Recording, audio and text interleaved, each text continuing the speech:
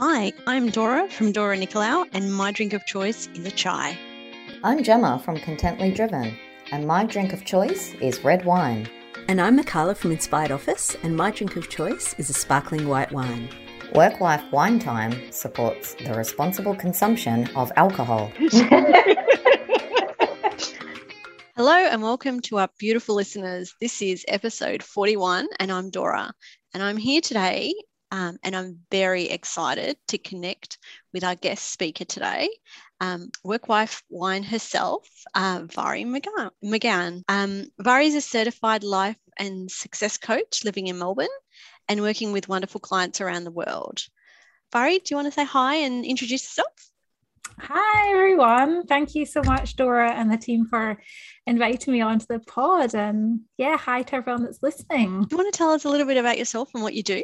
Yeah, sure. So I'm a Scottish Kiwi Hufflepuff. So I was born in New Zealand. I grew up in the UK. I'm a huge Harry Potter fan, and I've lived in Melbourne literally for 4 years, last week. So that's exciting. My corporate career was in events and leadership in an Olympics, a castle, a zoo, a museum, loads of different places.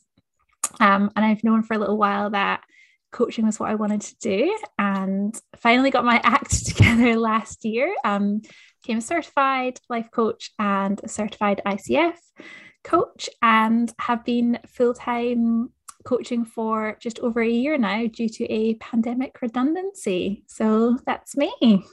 Wow, what a story. Sounds like you've traveled a lot, you've been to a lot of places, and you've got quite a lot of experience. Yeah, it's amazing to reflect when someone asked the other day about a favorite place I've worked at, and I was like, I think it's like a 3-way tie. I'm not sure I can answer that question. It's good not to, it's good to be able to say you've had really good experiences in the workforce. And what are we going to talk about today?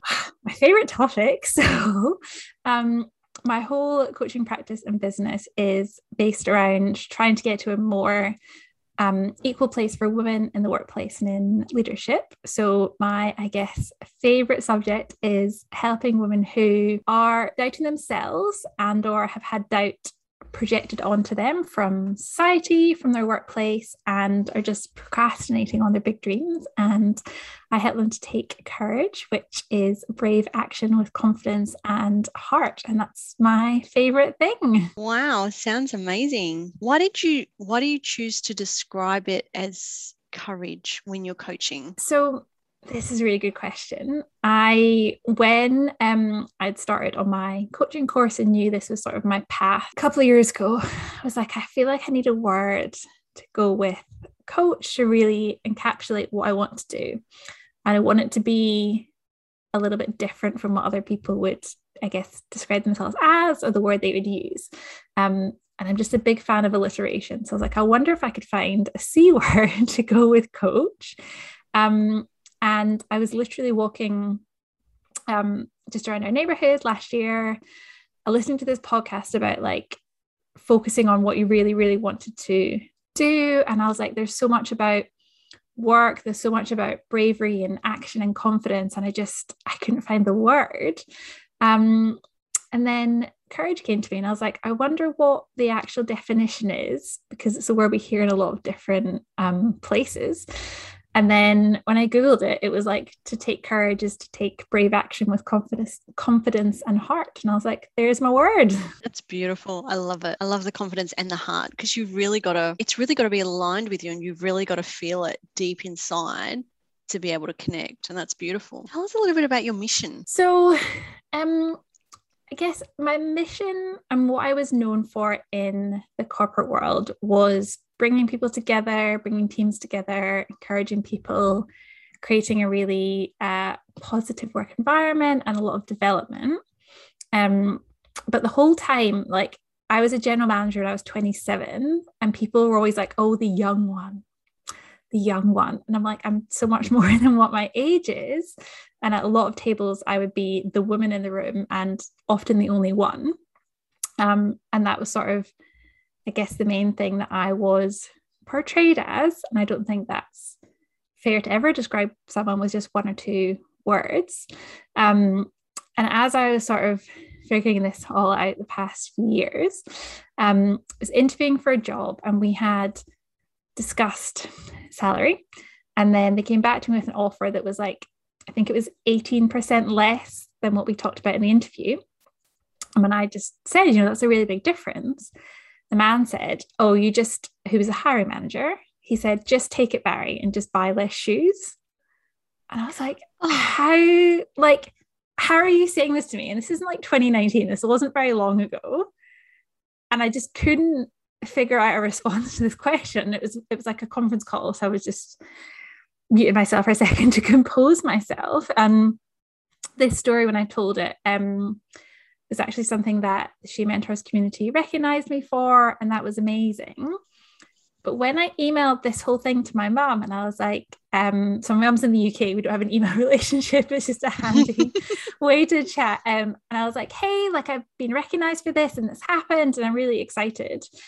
And she wrote back to me and she was like, I'm so disappointed that all the BS I faced in the 80s as a woman at work is just the same. How are you experiencing the same things like 30 years later? It's insanity. And it really got me thinking about kind of the stats we hear about women in leadership and diversity in leadership and representation and gender pay gaps. And I'm looking at it saying, you know, I'm experiencing the same thing my mum and my grandmothers did. And then you look at the stats, and at the minute, it's like 135 years to get to gender equality. And that's literally like my great, great, great granddaughter. And I was like, how can I say to my children, never mind my grandchildren or my great grandchildren, yes, you're kind of almost earning what a man would, like so close, girls. And I was like, I have to make a difference and I have to highlight the problem. And I think people think we're making such progress on this. And everyone's like, oh, the gender pay gap reduced last year. And I'm like, by less than 1%. Like, if you think that's good enough, you really need to have a good hard look in the mirror. And that's kind of become my mission with coaching, is to help get to that faster and to encourage people to speak up, because often when we do, we're sort of slapped back down, and I think we just have to keep going. Wow, I'm really shocked at his response and those statistics. Like, I didn't realize these things actually happen, and to that level. Like, wow. I just have to compose myself after that. Yeah, it's interesting when I'm kind of sharing information and things about this, and people are like, well, what year are these statistics from? And I'm like, 2021, people. Like, wow. Because you do hear about it, but to actually have statistics to go with it, it makes it much more real, because we have these conversations, but throwing the statistics and it makes a whole lot of difference. Wow. So how do you help your clients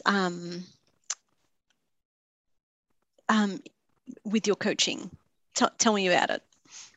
So often what women will come to me with is that there's sort of a new chapter, a next step. It might be a new service they're doing in their business. They might be moving into a new industry at work. They might be moving country. They might be pivoting. We all know how much pivoting's happened in the world in the last 2 years. And they're sort of stuck in this place where they're not really sure what they want. They're not really sure how to get there. And they're in this kind of spiral we've all been in, where you doubt if you can do something. So you just procrastinate on doing it. And that makes you doubt you can do it more. So then you just don't do it anymore. And then you just spiral. So a lot of my coaching is helping women to figure out what they really want. And often no one's asked that question as plain and simply to someone. Like, if you could do anything, you know, what could you actually do? What would you really want to do? And then helping people figure out why they're doubting themselves, why they're stuck. And the big thing that I always say to people is we have to be designing actions. That's a huge part of ICF coaching, and moving forward, building momentum, staying on track and keeping in touch and keeping going with the action in the right place. And I think that it's the feeling of being unstuck, having a plan, and also that momentum building. Like, we've all done it where we're like, okay, so I've started this thing, and then we're like, oh, but that was no more. Like, I've started it and it's just going to sit there. And it's really that continuation. That's what I love to coach on. Okay, so you help them pick up what they've started, but they might be feeling stuck on and moving forward with it. Yes, I could definitely, I've definitely experienced that in my own business where I've been stuck, or, you know, I've got this really great idea and then I stop. Yeah. And it's like, yeah, I've still got this passion, but I'm just going to be busy over here with something completely different to distract myself. Yeah. Cool. Definitely needed. So how do you nurture their confidence when you're coaching? So I think the thing about confidence that people forget is that it's self-confidence for a reason, and it's not the sort of external validation that people look for. It has to be the belief in yourself and in who you are and what you've done and what you will do and what you believe in, rather than waiting for things to come from other people. So that's often the start of the work. And then I really like to use the word nurture, because I think we hear so much about like building and boosting confidence. Like they're the two words that are used most often. But for me, they're quite forceful words and they're quite rigid words. And I think that nurture is where we have to look at it. You know, we can't just be kind of pushing forward and ignoring what's happening and trying to be more confident in ourselves. We have to nurture that confidence and think, you know, what feeds it, what's going to help it, what will stoke the fire a little bit more, you know, how can I celebrate what I've already done? And a lot of the time people are, I know I've been guilty of this, and I'm sure a lot of people listening are, you're just so busy with all the different things that you kind of forget to reflect back and be like, oh, I've actually done all these other things. And it's amazing when I say to women, you know, well, when have you started a new chapter and been successful? And they just have this list, but they're like, I sort of forget to realize what I've already done and what I've got to be confident in and proud of. And I think the other thing that's really helpful, and again, is forgotten a lot, is that confidence means something different to everyone. And people will often be in this sort of fight with themselves where they'd be like, oh, I just want to be more confident. I just want to be more confident. But they haven't set what that means. And they haven't put a marker somewhere to be like, when this happens or when I feel this way, that's me being confident and that's enough.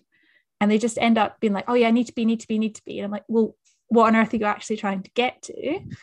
And once you've got a goal or you've got a line in the sand to be like, all right, this is even just the first marker of success, and then this is maybe the 6-month marker, it's so helpful, because I've got some amazing answers when I said to women, you know, well, what does confident you look like? And they're like, oh, I don't know. And I was like, well, unlikely to get somewhere if we don't know where we're going.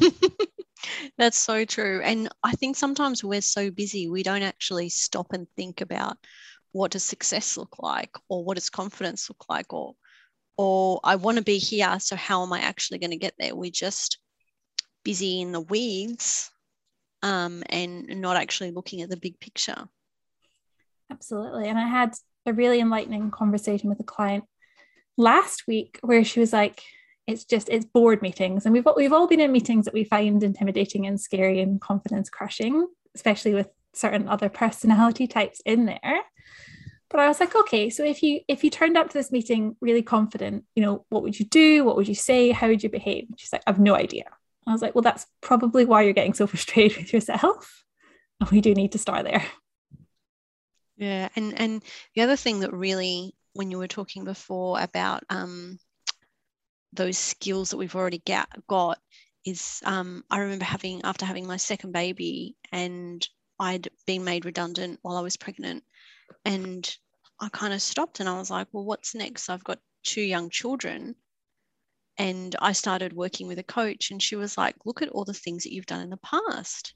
And I sat there with a pen and paper after the call, and I wrote down everything. And I was like, wow, I've done all these things. But in my head, I was like, these aren't transferable to anything. But they were, because you can take those skills from industry to industry or from job to job, even if they're different jobs, and you can still transfer those skills. So it's really important to look at what we've done in the past to help our confidence. Definitely.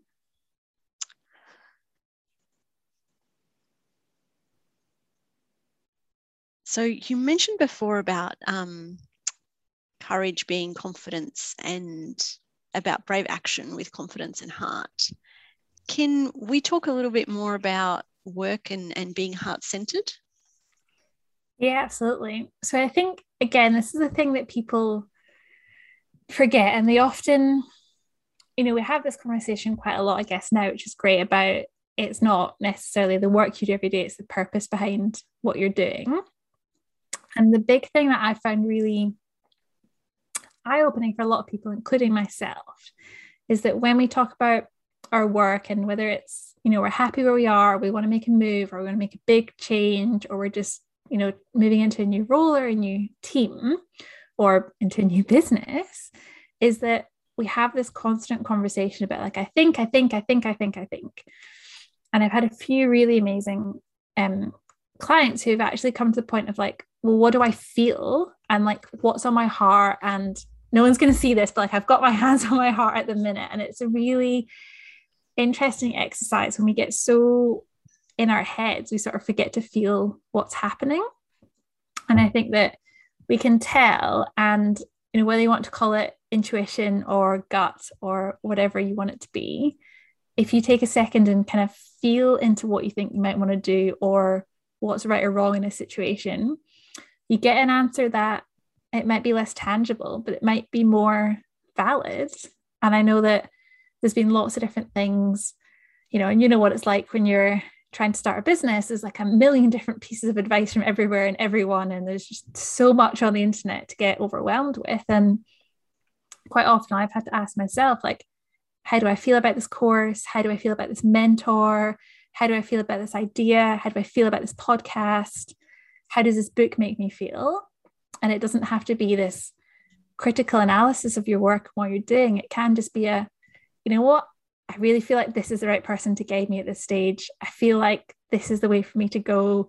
I feel like this opportunity, and trying to get back to that, what's in your heart? What do you really want to do? What impact do you want to have on the world? And I'm not saying don't think about things, but I think the feeling has to be at least as important. Yeah, absolutely. Wow, that's really beautiful. How do you help people take brave action, especially in really challenging times like lockdowns where we're stuck at home? I have to say, I'm feeling it dawned on me, I think it was Monday night, I was like, I'm feeling really bored and uninspired. Like I'm, regulating kids' emotions and, cooking dinners and trying to slot in work between that. And it's just like, I just want to be free. So how do you help people take that action? Yeah, good question. And I know that it's exactly how a lot of us have felt, especially those of us in Melbourne, that there's maybe a lack of inspiration and motivation in the air. And the action is really interesting because, much like confidence, brave can mean lots of different things to different people. And there's this perception out there that brave has to be this like all in, very physical, forceful, like huge action.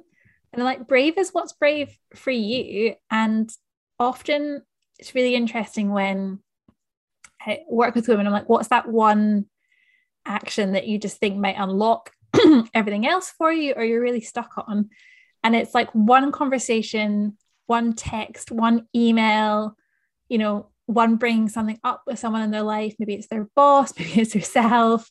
It's one action to kind of, I guess, get the ball rolling.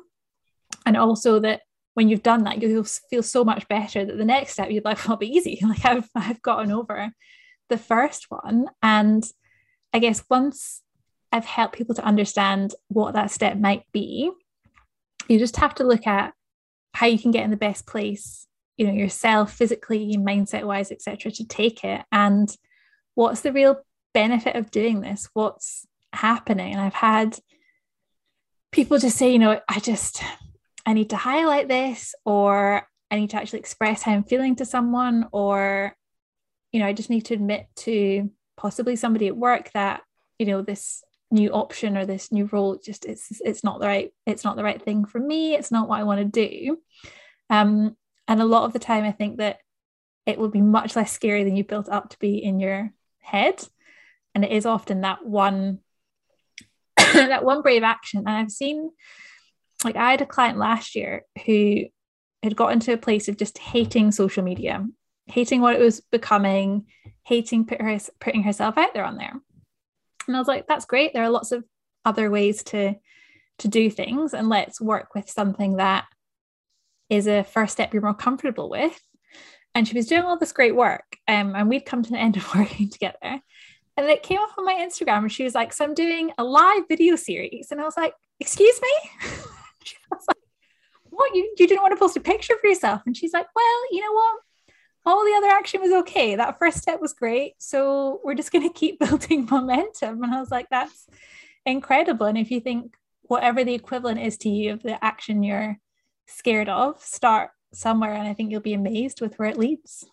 Yeah, absolutely. I think sometimes we build things up in our head, making it feel really big and scary and unattainable. And then we finally sit down and we're like, no, I'm going to eat the frog. I'm going to do this now.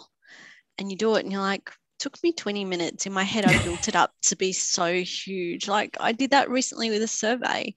It's like I just wanted to ask a few questions and just get some feedback. And it literally took me 20 minutes to do. But I'd put it off for 4 weeks. You know, I could have done it so quickly. But I think, yeah, it is a lot about mindset and just, you know, sometimes sitting down and just taking those small steps. Wow, cool. What's the key to keep going? Good question. So I think the key to keep going is to keep the big goal in mind and the big kind of purpose, but also to kind of, like we touched on earlier, like keep a record of those things that you have done and how it felt and what that small step got you. I know we were just chatting before we hit record about Couch to 5K, which is like a running program I'm doing. And I have definitely had this because I tried to do it last year. I've never run before. It took me twice as long as it should have done. It was really difficult to keep motivation. But I think this year, it's up on our blackboard wall in the house. There's a bit of a a tick box where you can say what you've done and recognize the achievements. And the first run, I hadn't run in 11 months. The first run was not pleasant, but I was literally like, I'm going to leave my house. I'm going to run around the block in intervals. And I'll be back in my house 15 minutes later, no matter what happens. So that can't be that terrible, unless Melbourne weather had struck at that time. We know it has a habit of doing it this time of year. I was like, that won't be that terrible, and we'll know where we are, and that's a good start. And I think for me, and it's so key with this momentum piece, is, and I've got it mapped out where I kind of should be getting to. I don't really like the word should, where the program is at each week and where I'm hoping to get to, but also just if there's progress every week, that's enough. So this week was going from 3-minute to 5-minute intervals. And I was like, you know what, if I get to a 4, that'll be great. Like, we need to be grateful for that action, and maybe we'll get to 5 next week and that'll be great. But as you're going along and taking this action, it's also important that you have that, like that overall big goal or that purpose in mind.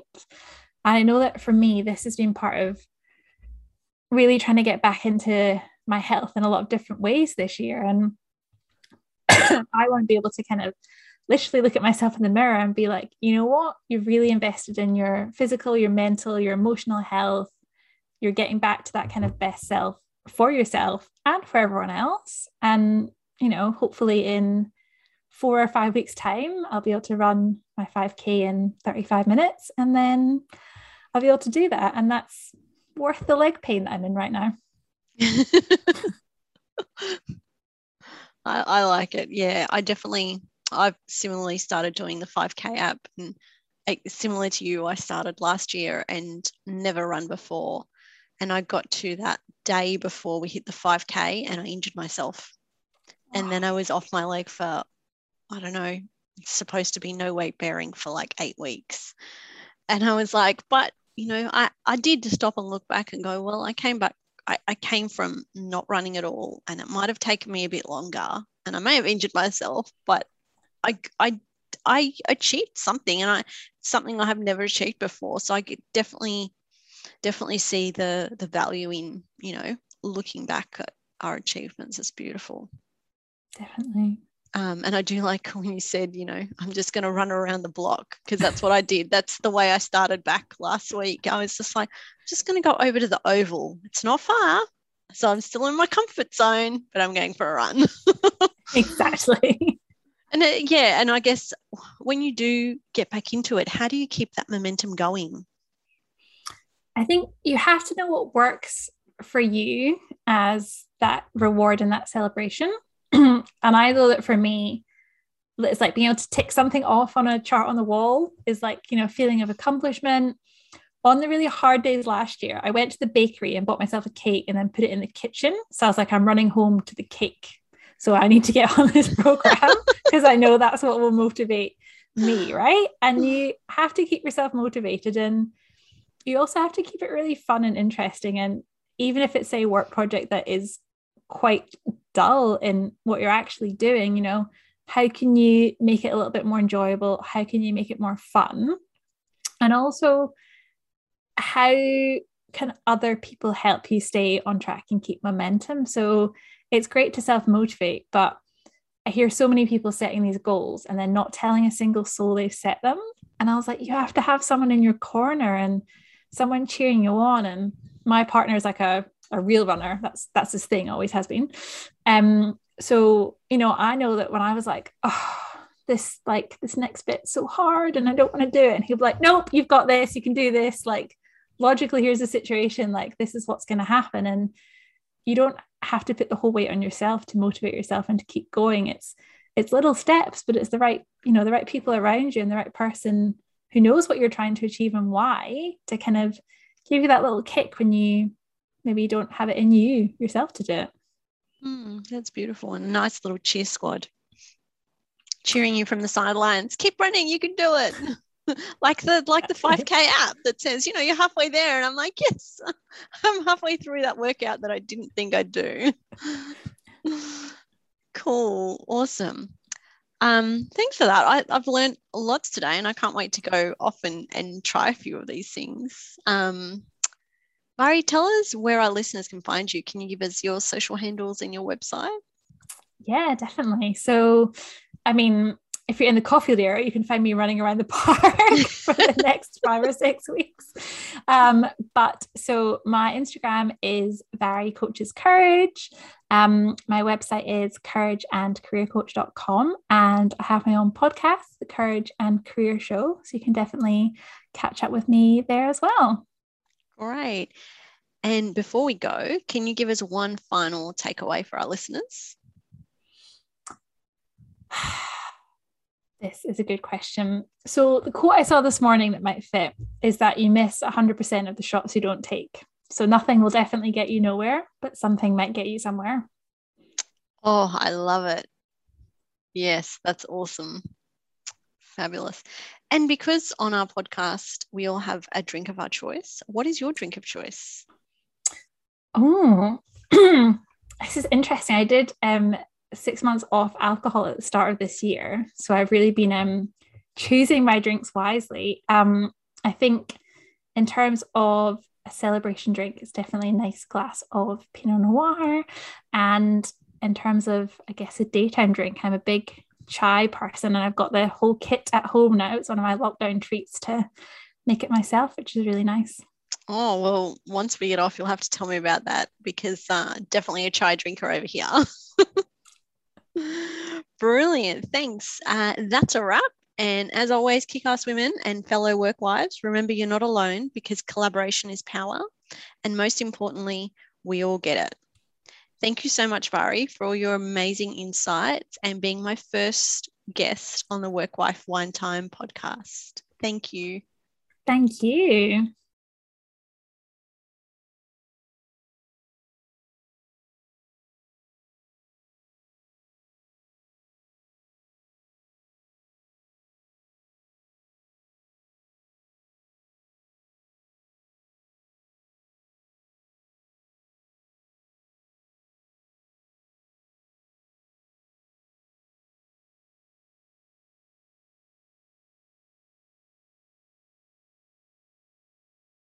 Thanks for tuning into our podcast. If you enjoyed it, hit subscribe. If you'd like to learn more, then check out our website www.workwifeonetime.com.au. While you're there, jump on our mailing list to receive special updates and offers from our guests. Until next time, take care and drink responsibly.